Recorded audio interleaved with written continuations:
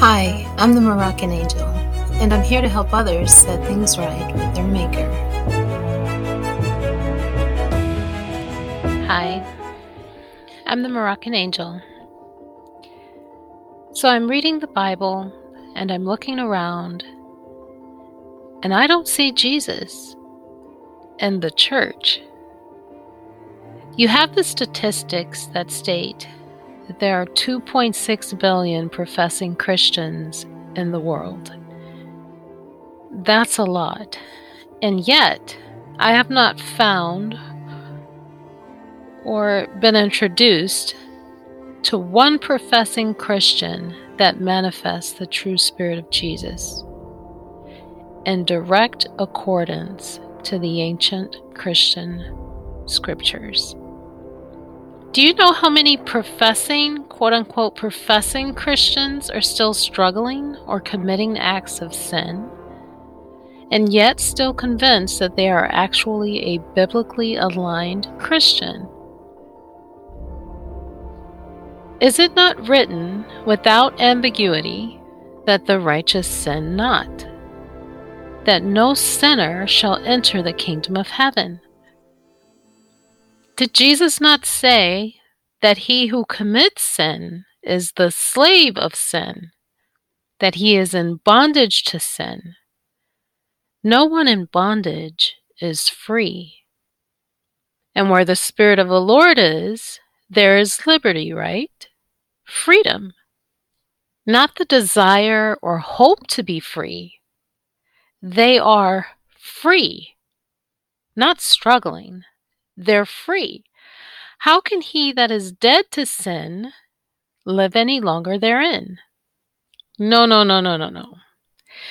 If you are professing to be a Christian and you're still committing acts of sin, even just one, this is the evidence. A supernatural, divine intervention showing you right to your face that you are still in bondage to sin. You can't believe cancer away or believe food into your mouth without actually putting it into your mouth. So likewise with the claim of Christianity. Many Christians will say or quote, "We're saved by grace. You don't have to do anything but simply believe." My question is, says who? Yeah, says who? Jesus didn't say this. Jesus said, stay with me here. Jesus said, "The servant is not above the master, neither the disciple above his Lord." Jesus or Paul? What did Jesus say? Because the disciples, their teachings must align with the teachings of their master, Jesus. And if it does not, then their teachings are basically branching off into another arena. Did Jesus say all that is required to be a genuine disciple of his is your word or your belief? No. Without a doubt, Jesus declared that it is by your actions that you will be identified as his true follower or his genuine disciple, especially after his death and resurrection. Who is the one proclaiming to be a steadfast follower of Jesus, loyal to his commands and teachings, and yet defying his commands and teachings? Just take a moment. Let's get this on the table. Just think about this on a basic level.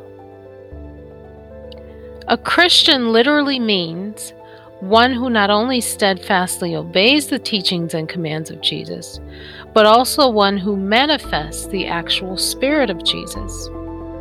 So someone proclaiming, "I'm a Christian," and not living up to the true meaning of the word is a liar. They're trying to convince you to believe something that is not true. No biblically aligned evidence, none whatsoever, just strictly based on their own personal emotional assurances and whoever would like to pretend with them. Think of it. How would a logically sane, educated person view an individual who claimed to be something that he's clearly not? It's insanity. You have individuals claiming to be Christians and breaking every command on a whim, and in church the next Sunday saying, "I'm sorry," knowing they're going to do it again. They're going to break his commandments again because it's what they desire. It's who they are. But what did Jesus say? You have professing Christians who are not only violating the laws, but they don't even know them, believing there's only 10. Well, I'm a Christian, and that's that. Sinning and convinced they're following or obeying Jesus. This is madness. Come now, what's written? Because you didn't construct the Christian religion, Jesus did. He laid down the rules. He established what Christianity is and what a genuine disciple is. He said that those who keep the commandments are the ones who truly love him and will dwell in his kingdom. These are the ones that are truly his, the genuine Christians. But what is clearly written of those who don't keep his commandments? You know, the sinners. It's clearly written that those who sin are not Jesus's. They don't belong to him. The scriptures state clearly that those who sin are of the devil. My oh my. Even if you profess or claim to be a Christian. Why? Because your actions manifest what you truly believe. There are professing Christians declaring that they are quote-unquote struggling with sin. Oh, Jesus knows my heart. Yes, he does, and so do you. The struggle reveals two things, two very important truths. The first is, you still, in some measure, still enjoy and desire what is evil. The second thing, you are not dead to sin. How can he that is dead to sin live any longer therein? The desire, the root, the connection is not cut, and it is still very much alive in your spirit. This is the struggle. It's the revelation that you are not dead to sin. This is why we do not see the actual manifestation of the Spirit of Jesus, because his Spirit does not dwell within the heart that is connected to sin, because it's still in bondage. Remember, where the Spirit of the Lord is, there is freedom, not the hope to be free. In the book of John, chapter 8, verse 36, it reads, "If Jesus therefore shall make you free, you shall be free indeed." Not the hope to be free. Many confuse the hope to be free, trying to claim their freedom, dreaming of freedom, waiting for freedom. No. If Jesus therefore shall make you free, You shall be free indeed. Free from sin. Free from bondage. No bondage, no sin. The righteous sin not. According to the Christian scriptures, you're still sinning because Jesus did not set you free. This should be alarming.